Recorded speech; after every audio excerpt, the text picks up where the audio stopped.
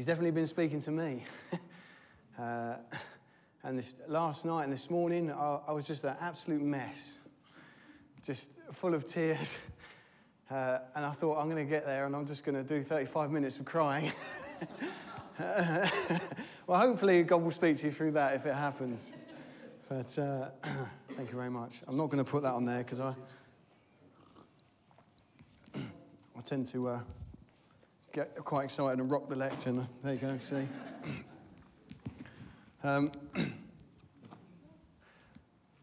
I really feel that God does want to speak to you this morning.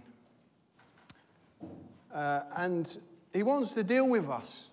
And I'm 100% clear in my mind that Jesus wants to do what Jesus always wants to do. He wants to set people free. And that's what he's all about. And that's all he's ever been about. So this morning there's three things that I want us to focus on. Guilt. If you're dealing with guilt, condemnation, if you're dealing with that in your life, Jesus wants to set you free. And you can be free. And I only am sharing these things with you because God's done it for me. Even this week, he's done it for me again and again. And you can get saved and things can creep in, can't they?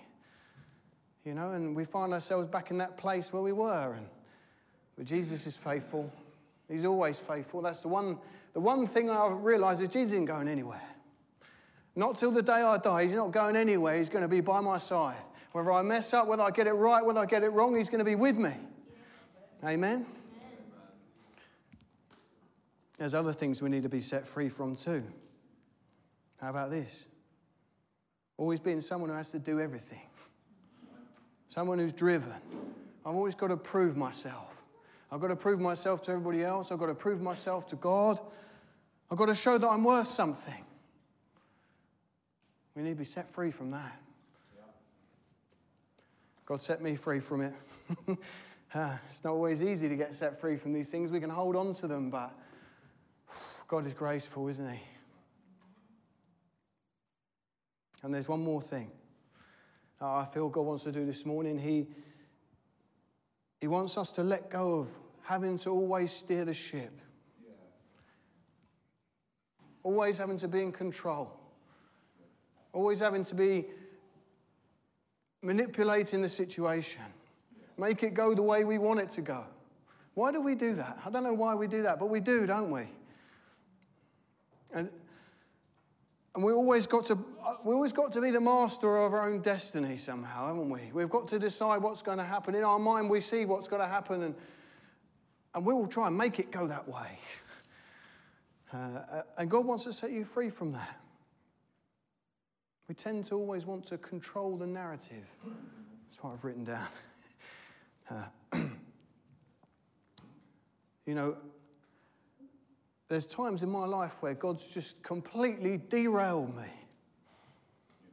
Where I've been going on a track, going in a way, and everything's come crashing down. Amen. Aren't they the moments in life we look forward to? No, they're not. They're essential, though. We need them. And, you know, sometimes the closer I've got to God, the more I've realised they're great. They're the great moments. When God puts me back on his track, takes me off of my own track. Because my own track only leads one way. I want to share with you this morning about a man. We're going to go through his life. And his name's Peter. You may know him well from the Bible. And before I start to assassinate his character this morning, I just want to let you know that he is 100 times the man I'll ever be. Sorry, I knew I'd get emotional. And you know, he led the first church, the early church, and what a warrior for God he was. What an absolute failure he was too. And let's find out about him this morning. Let's follow his story and see if he's racked with these three same things. Guilt, always having to do everything, prove yourself, and always trying to steer the boat. Let's see if he's like me. And let's see what Jesus can do. All right. Let's turn right to the start. Matthew 16, verse 13. You can look it up if you want.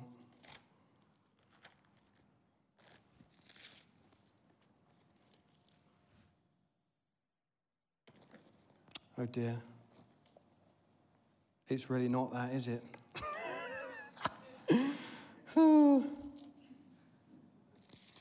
Give me 2 seconds.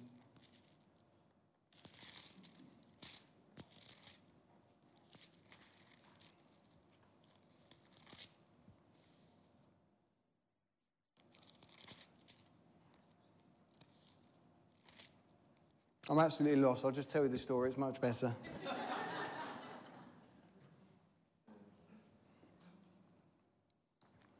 So, Jesus is preaching. Jesus has picked some of his disciples and he's preaching, and there's so many gathered that they're encroaching on him, and he says, right, I'll go in the boat. And so he gets into Peter's boat. Peter was a fisherman, and he was the sort of guy that other people followed. And someone might find that for me. I'm very confused this morning.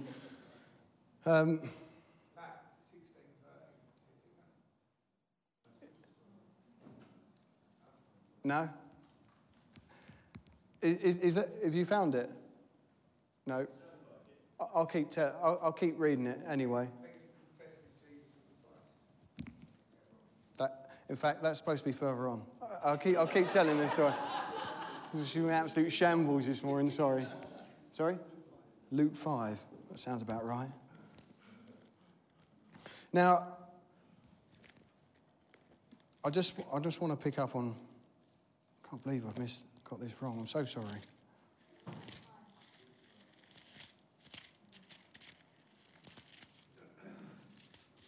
Luke 5. Here we go. There it is. Luke 5.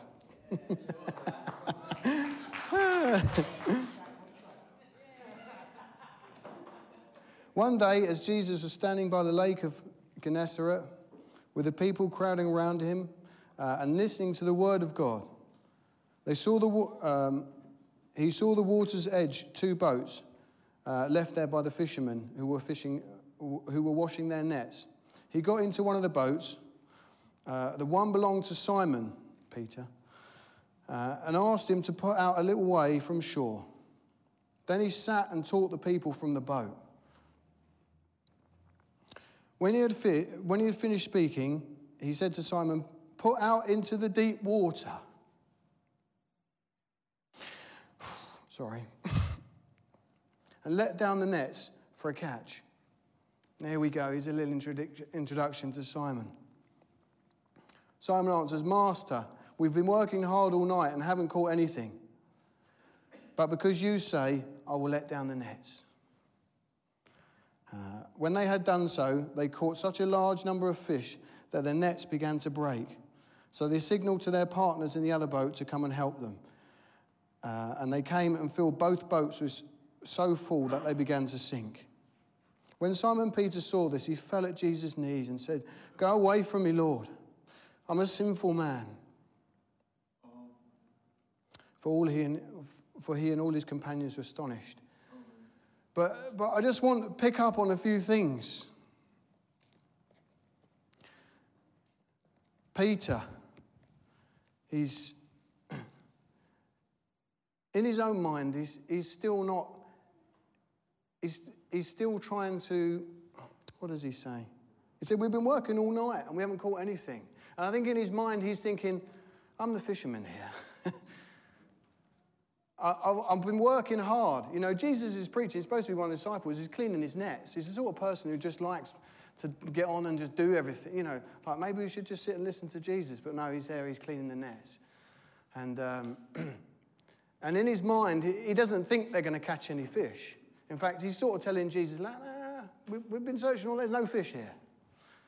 And the other key thing that I just want to mention is it's Peter's boat. At this point, I just want you to get this in your mind.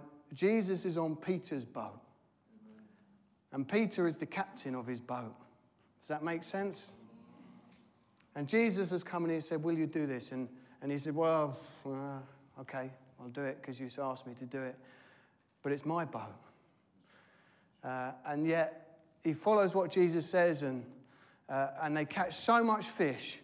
And, he's thrown into absolute disarray in his heart, isn't he? Oh, I'm such a sinful man to even think like that. I thought I knew better. And this is part of Peter's overwhelming problem, is he's always trying to be in charge, and he's always trying to control what happens. And he always thinks he knows better.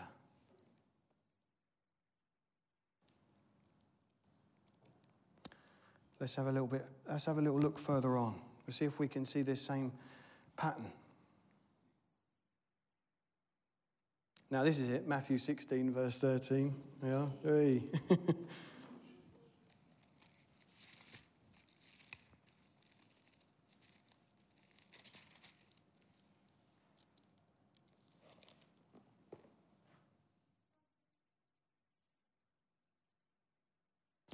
When Jesus came to the region of Caesarea Philippi, he asked his disciples, Who do people say the Son of Man is? They replied, some say John the Baptist, others say Elijah, and still others Jeremiah or one of the prophets. He says, but who do you say I am? Simon Peter answers, you are the Christ, the Son of the living God. Jesus replies, blessed are you, Simon, son of Jonah, for this was not revealed to you by man, but by the Father in heaven. And I tell you that you are Peter, and on this rock I will build my church, and the gates of Hades will not overcome it. I will give you the keys of the kingdom of heaven. Whatever you bind up will be bound in heaven, and whatever you loose on earth will be loosed in heaven. Peter probably thought, whoa, I'm the man. You might be the manager, but I'm the captain. Like, I'm going to be in charge of the church. Well, I've got leadership skills, haven't I? I've been leading these other disciples. It's good that Jesus has recognised it, really, isn't it? And you see that he has got leadership skills. But he's still trying to control things. Let's keep reading. From that time on, Jesus began to explain to his disciples that he must go to Jerusalem and suffer many things at the hands of the elders, chief priests, and teachers of the law, and that he must be killed on the third day to be raised to life. Peter took him aside and began to rebuke him. Never, Lord, he said, this shall not happen to you. And what's Peter doing? Right, he's telling God what to do, isn't he? No, that's not part of my plan, Jesus. We're going to ride into victory. I'm going to be the captain. And that's not going to happen to you because that's not part of my plan. What we're looking at here is Peter wants to be in control. He's telling Jesus what to do. He might have taken him aside, but Jesus has, Peter's seen Jesus do all sorts of things, heal people, but he's still trying to give him some advice. Like maybe Peter's got a better plan than whatever Jesus could come up with. It's craziness, really, isn't it? Jesus leaves him in no doubt. Jesus turned and said to Peter, get behind me, Satan. You're a stumbling block to me. You do not have in mind the things of God, but the things of men. And we can be like that, can't we? what we've got in our own hearts, in our own minds. We've got our own plan of how these things are going to work out. And it might not be Jesus' plan. In our plan, the thing I've come to realize is the central person of my plan is me. And the central person in God's plan is Jesus.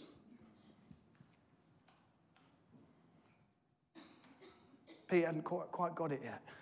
Hadn't quite got it. Let's look at another story. They're out in the boat. And Jesus isn't with them, but he comes walking on the water. Comes walking on the water.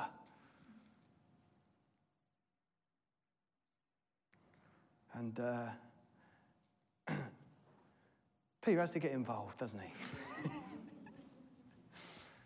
He's one of those people. You've got to get involved. Whatever's happening, it can't just, here's Jesus in all his glory, walk it. No. Peter wants to get involved. He's got to carry up the story, hasn't he? And he says, Jesus, if that's you, call to me and I'll come out too. The manager and the captain together. He's trying to control what's happening. This is Jesus' story, but Peter's carrying it up again. He's getting involved, isn't he? He's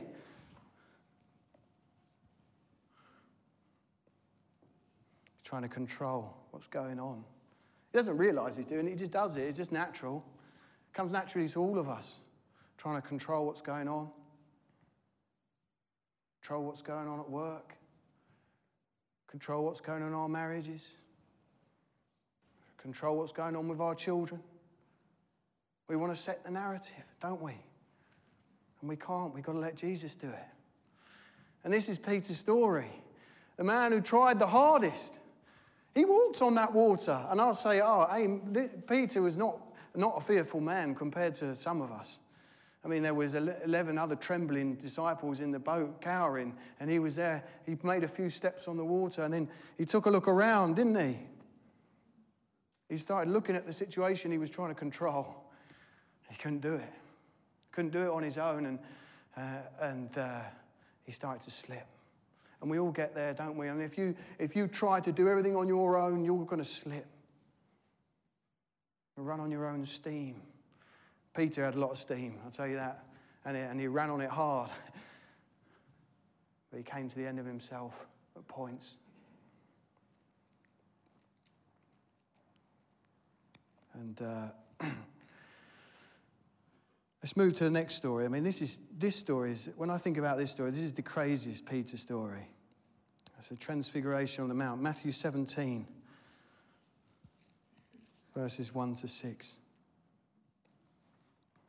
After 6 days, Jesus took with him Peter, James, and John, the brother of James, and led them up a high mountain by themselves. There he was transfigured before them. His face shone like the sun, and his clothes became as white as the light. Just then appeared before them Moses and Elijah, talking with Jesus. Imagine that. Jesus transfigured before you.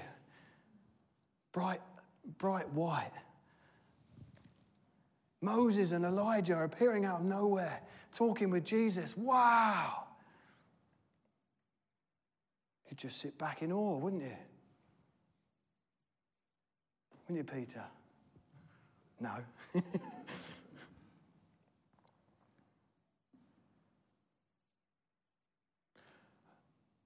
While he was still speaking, a bright cloud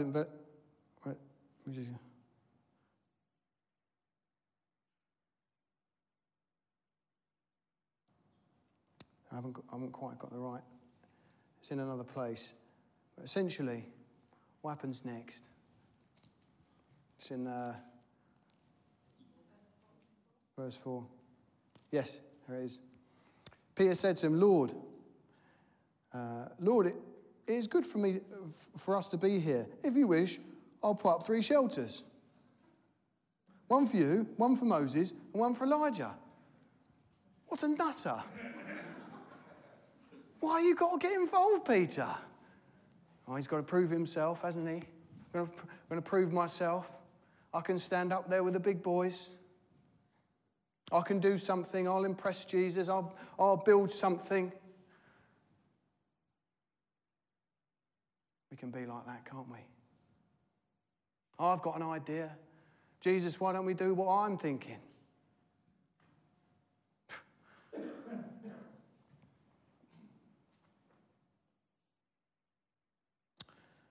While he was still speaking, a bright cloud enveloped them, and a voice from the cloud said, "This is my son, whom I love. With him I am well pleased. Listen to him." God's had enough by this point with Peter, I think. He said, I've got to turn up and sort him out. God turns up and he says, "This is my son. Just listen to him. You don't have to do anything."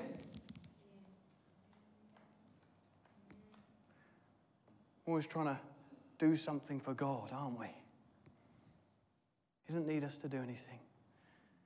He just wants us to come and be with him. He says, listen to him. That's the only instruction. You don't have to build anything. You have to build 3 shelters. They're flying in a cloud.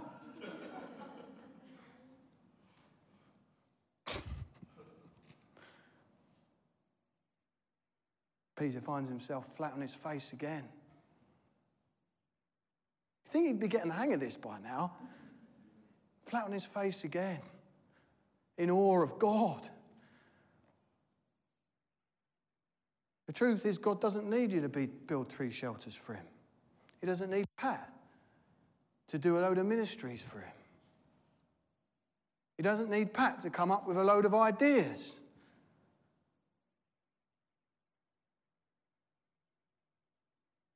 But he loves me, and he wants me to be with him. Peter's not quite got it yet, has he? But Jesus isn't abandoning him. And this is what I love. For every mistake, Jesus is right there with him, every step of the way.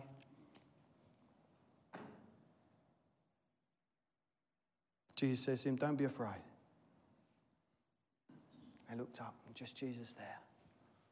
And you know, when you get yourself into a mess, don't be afraid. When everyone else is gone, Jesus will still be there. He's not going anywhere. He just wants to be with you. And this is my encouragement from Peter's life. All the striving, all the trying, all the pushing comes to nothing. Absolute nothingness. But Jesus still loves him. And Jesus still wants to use him for his glory. And a couple of things have got to happen first.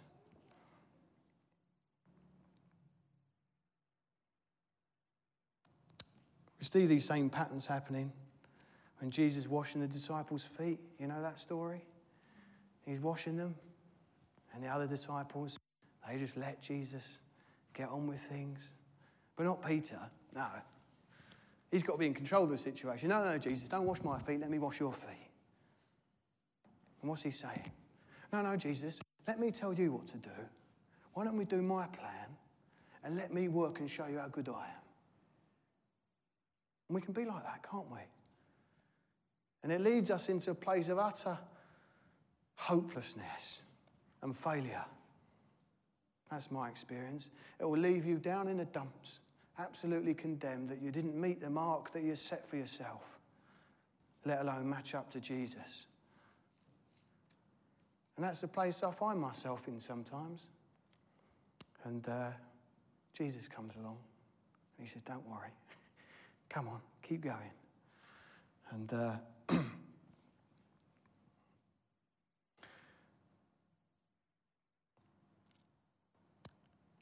let's pick it up. Something that struck me is we can spend time with Jesus and we can talk at him all day long and not absorb one thing from him. And that voice of God saying, listen to him. Just listen to him.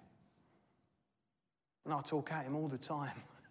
I don't know about you. Can you sort this out? Can we do this? Can we do that? I want you to do this. It's all futile.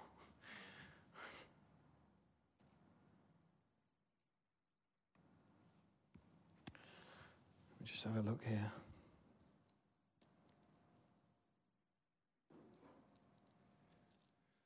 I'm sure I've written it down somewhere.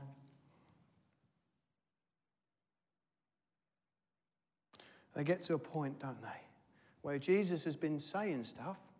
Peter's not really been listening. And Jesus has been saying, it's time for me to go soon. I've got to die.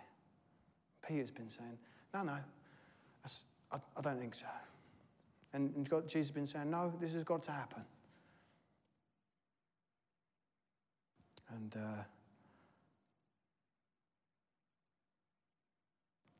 And Jesus says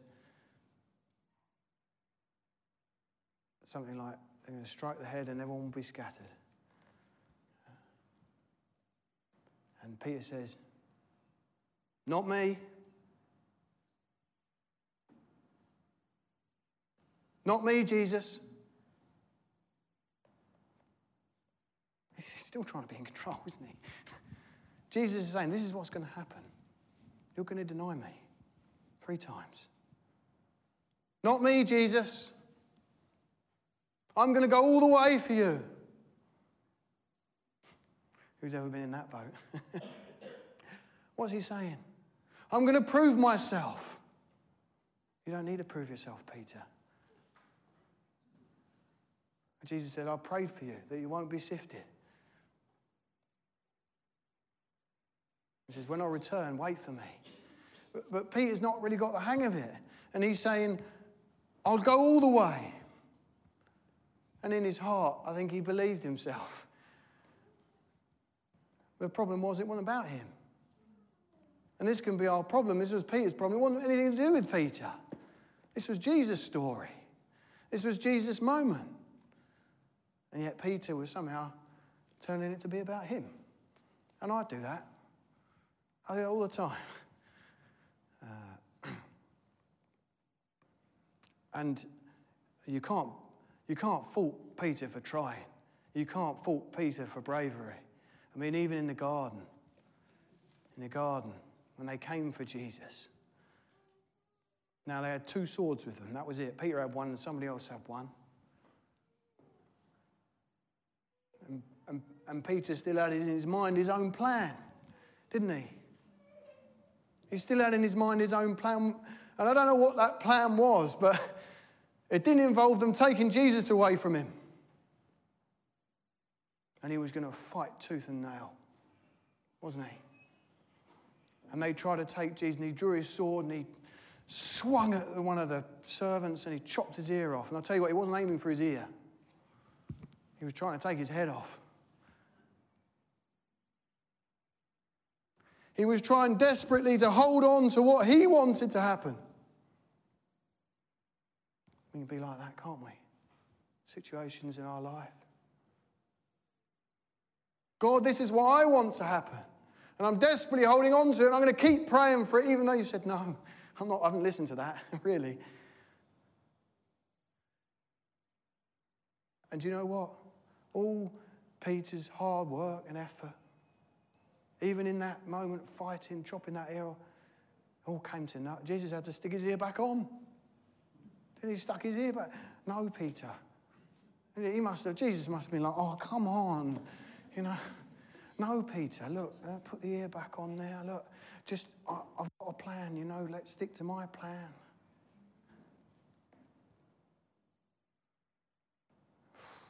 Peter. He's still trying to steer that ship. He's still trying to steer that boat, isn't he? Trying to steer it. Things aren't working out the way I want them to. Well, they won't. And God will make sure they don't. Because it's not your boat he wants you on. He wants you on his boat. Your ship's got to sink.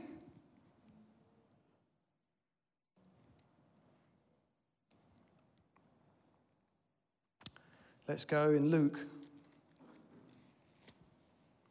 Luke 22.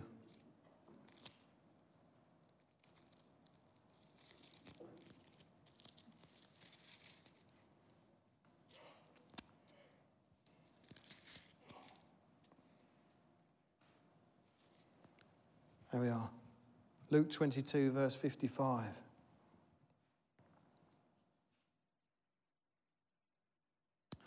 '54 even. Then seizing him, they led him away and took him into the house of the high priest. Peter followed at a distance. He's still going, Peter. He's still trying. We can be like that. Still trying our own way. I'm not letting it go. And Jesus said, you've got to let it go.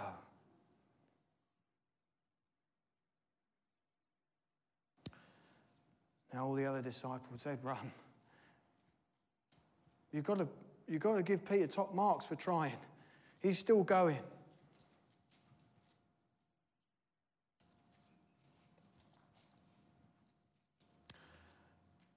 The problem is now, it's all out of Peter's control, isn't it?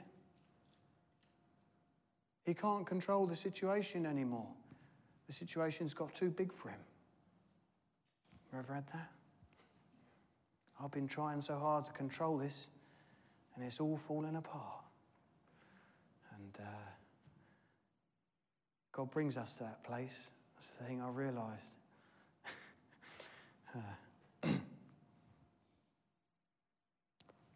I wonder what was going through Peter's mind. He'd followed to the end, or what he thought. But suddenly, he wasn't steering. All this time, he still thought he was steering the ship. His perception was that he was still steering. Jesus had been steering the whole time on this journey that Peter was on. But he'd come to this realization, everything that Jesus has said is coming true, and everything that I've tried is falling apart. Everything that I've done, all my plans, they're not happening now. Let's see what happens. But when they had kindled a fire in the middle of the courtyard and had sat down together, Peter sat down with them, and a servant girl saw him seated there in the firelight. She looked closely at him and said, "This man was with him." But he denied it. "I thought you were going all the way, Peter." You see, the thing is, Peter's run out of steam. He's been running on his own steam for so long, and he's come to the realisation that all his plans and his ideas have just dropped off a cliff, and he failed. And he gives up in his mind. And all of a sudden, you see, the whole problem with what Peter was doing was Peter was at the centre. Peter had been controlling the narrative, and it was all about Peter. And when it all fell apart, so did Peter. Fell apart. And he denied him. He denied him to a little girl. And he denied him again. And he denied him again. And there's a wonderful moment in here. After he's denied him.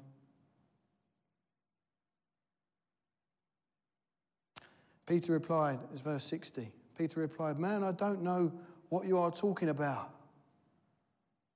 Just as he was speaking, the cock crowed. And the Lord turned and looked straight at Peter. Looked straight at him. And he realised, I've let him down. I've failed. I've denied him. I'm nothing. I've broken his heart. I've let down my best friend. I'm a failure. And he said he went out. Couldn't look anymore. He went out and he wept. He wept at his own failure.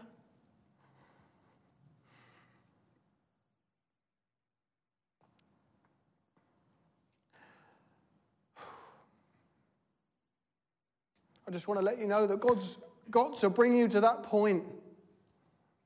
Each one of us. He's got to bring you to that point. Peter went out and He didn't come back. When John stayed and he went all the way to the cross, Peter just went out, gave up. And Jesus died on the cross. And what 3 days? What 3 days? They had to wait. And Peter was left in absolute anguish. Utter failure. I was going to be the man. I was going to build the church. And I'm an utter failure. Imagine how racked with guilt he must have felt. 3 days in just the utter depths of his own heart. But God's got to lead all of us to that place where we say, oh, my way wasn't the way. I reckon he did a lot of soul searching in those 3 days. I reckon he thought back to when Jesus was transfigured. I thought, oh, what, I can't believe I did that. I can't believe I said, let's make 3 shelters. I can't believe I tried to tell Jesus what to do. And I think in the back of his mind, there would have been such guilt. I've let him down. I said I was never going to let him down. And he looked at me and he knew. And I can't even say, sorry, he's not here. I can't fix this. Pete was a fixer, wasn't he? He was always going around trying to sort everything out. And he was a place that says, I can't fix this. I can't fix my own heart. I can't shift this guilt. I can't control this situation. But God's got to bring all of us there.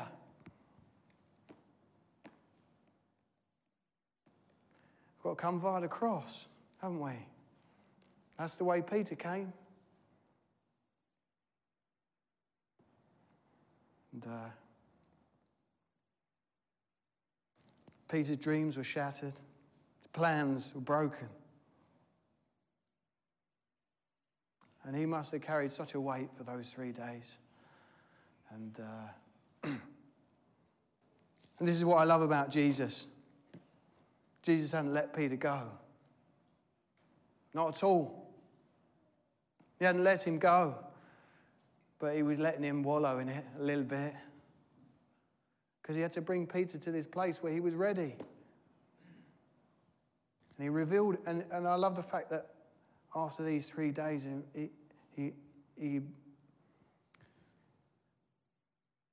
Mary goes to the tomb, doesn't she? And this is what I love about Mary. She's fantastic, isn't she? Because she'd already got to that place a long time ago. You know?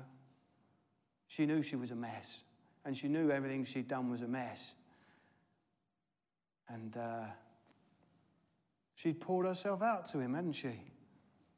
She took that alabaster perfume and she just poured it all out to Jesus. She didn't try and have a plan. She just wanted to be in his presence. And she just wanted to pour herself out completely to him and let him do whatever he wanted. Peter wasn't there yet. But she was. And she went to that tomb, didn't she? And she found it empty and she believed.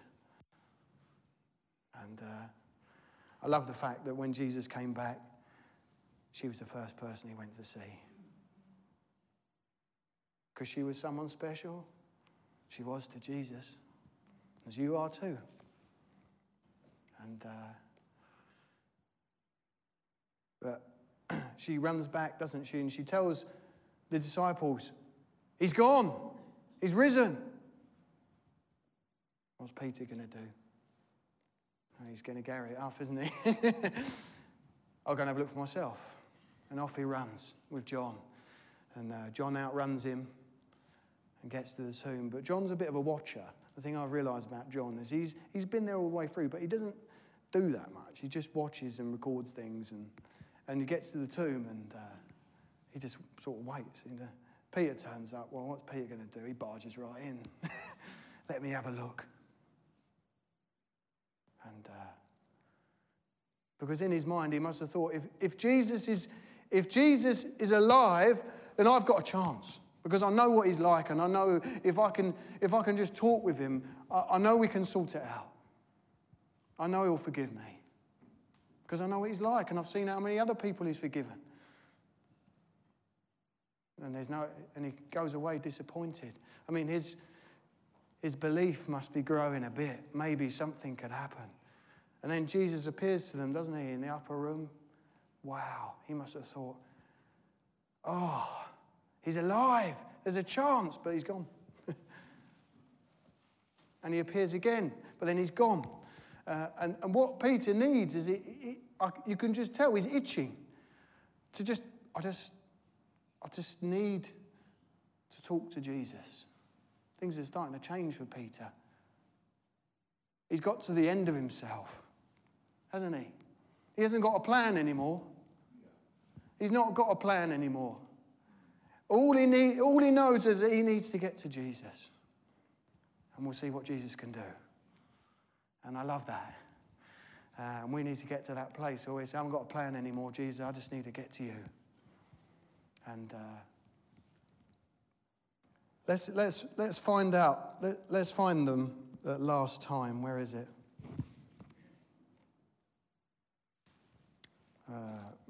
It's John 21.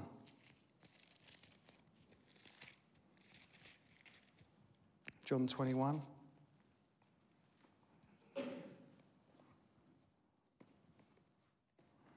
After Jesus appeared to his disciples by the Sea of Tiberias, it happened this way. Simon Peter, Thomas, Nathanael from Cana in Galilee, and the sons of Zebedee, and 2 other disciples were together.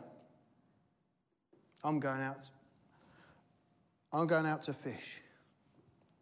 Itchy Peter. Can't sit still, can he? I'm going out. I've got to do something. I've got to do something. Simon Peter told them. And they said, we'll go with you. So they went out and got into the boat. But that night they caught nothing. Feels like we've heard this story at the beginning, hasn't it? They've gone out in the boat and they've caught nothing.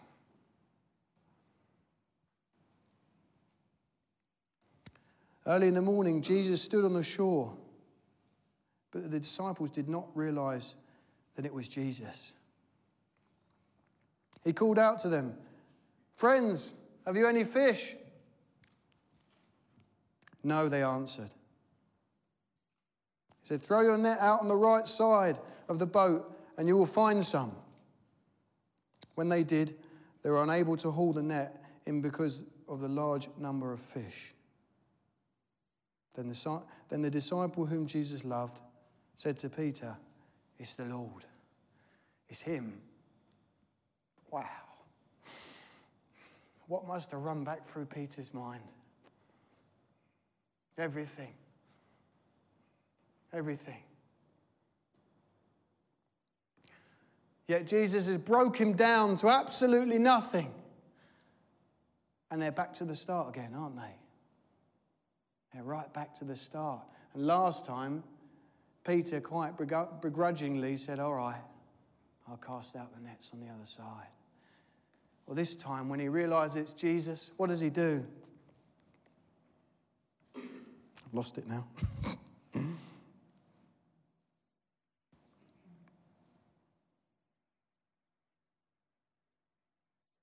7, there we go. He said, "It's the Lord." And as soon as Simon Peter heard him say, "It's the Lord," he wrapped out his outer garment and jumped into the water. And this is it. This is the point. Where Peter was absolutely abandoned to himself. That was Peter's boat, that was. He was a captain of his boat. He'd abandoned his boat. He was captain of the band of brothers. He was captain of the church, wasn't he? He'd abandoned the church. And do you know what he'd also abandoned? He abandoned the fish. He'd abandoned his mission. You know, we can be so caught up on missions sometimes we can completely miss God.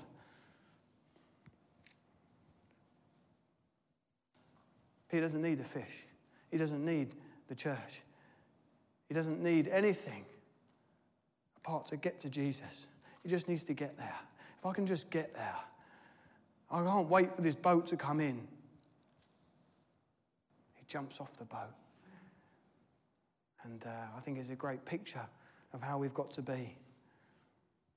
We've got to jump off that boat. Let that boat go. Got to make it to Jesus. And he does, doesn't he? And he gets there and the boat comes in probably not that too far behind because... you can just feel the elation in Peter when you read it. Jesus said, someone bring in the fish. And Peter jumps back on the boat and he just hauls all those fish off the boat himself and brings it to the beach. And this is the great thing. They don't need any of those fish because Jesus already cooked some fish. You can read it. Jesus doesn't need your fish.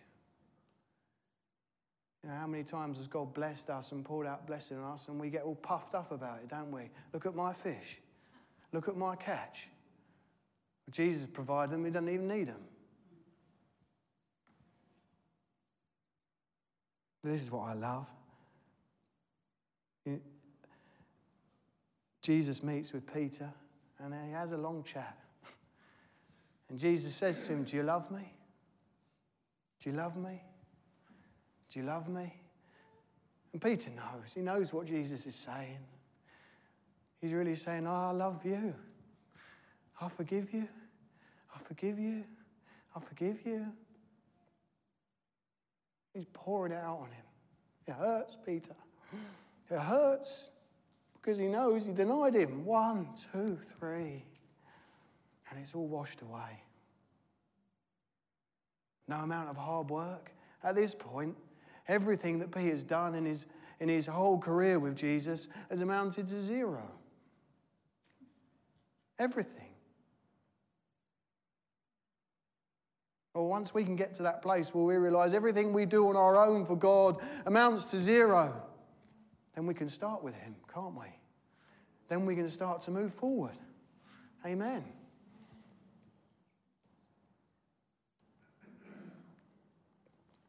And this is what I love about Jesus.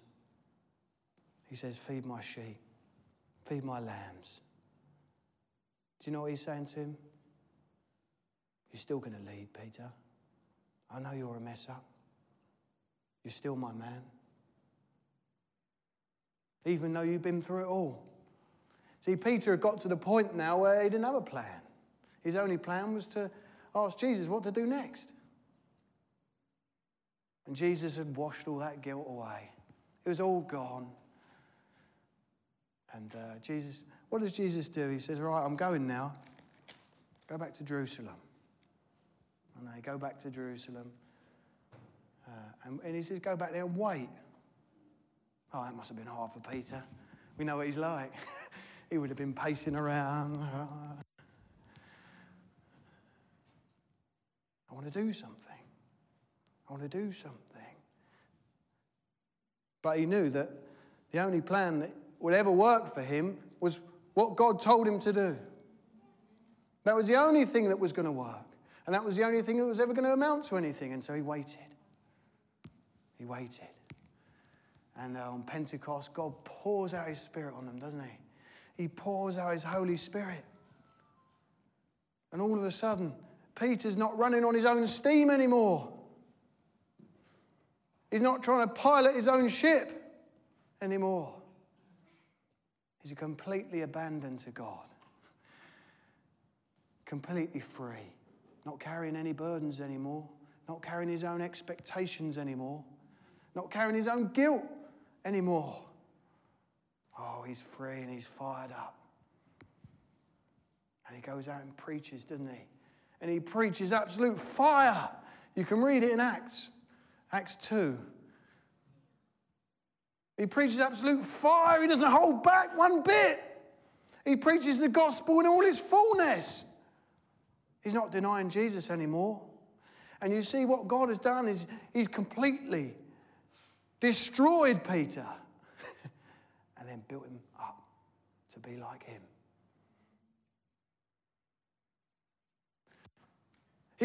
He's got to derail you.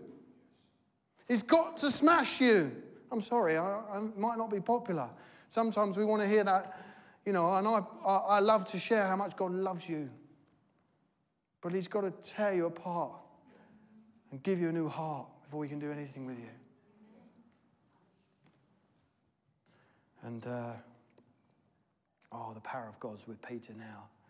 Before, every single thing he tried hard to do was powerless, wasn't it? Absolute uselessness. And he does 10 minutes of preaching and 3,000 people were saved.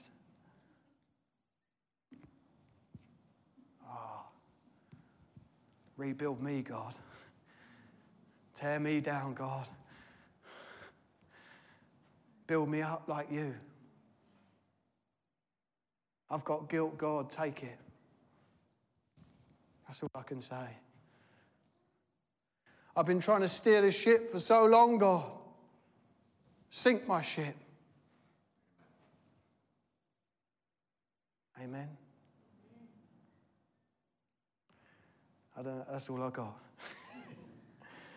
I know God wants to work in us this morning. Maybe he wants to tear us down, build us up, set us free. Come, John.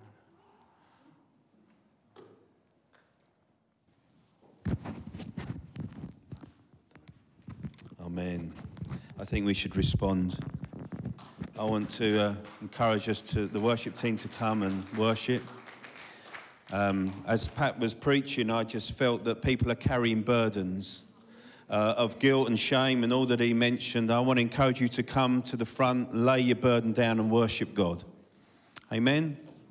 So no one's going to pray for you unless you want them to pray for you. But as we sing, it'd be great to see people here at the front who have laid down their burdens of guilt and shame and saying, yes, Lord, build me up and make me like you. I'm going to be there. And it's a wonderful place to be where we don't need to carry our burdens anymore, our expectations. Amen. I'm going to pray. Father, should we stand together? Father, we respond to you. Lord, we thank you for Pat's boldness to share this wonderful message. Lord, and to declare it. We see it in his heart, Lord, that we want to be like you. And thank you, Father, that you've come to set us free. Free from all our guilt, our shame, our burdens of worry and anxiety. Lord, or even the expectation, Lord, that we put upon ourselves or even others have put upon us. But Lord, we come and we lay it down at your feet and say, thank you, Lord. We come to worship you and make it all about you. So come and just move, Lord, with you as we sing, as we worship you in Jesus' name. Amen.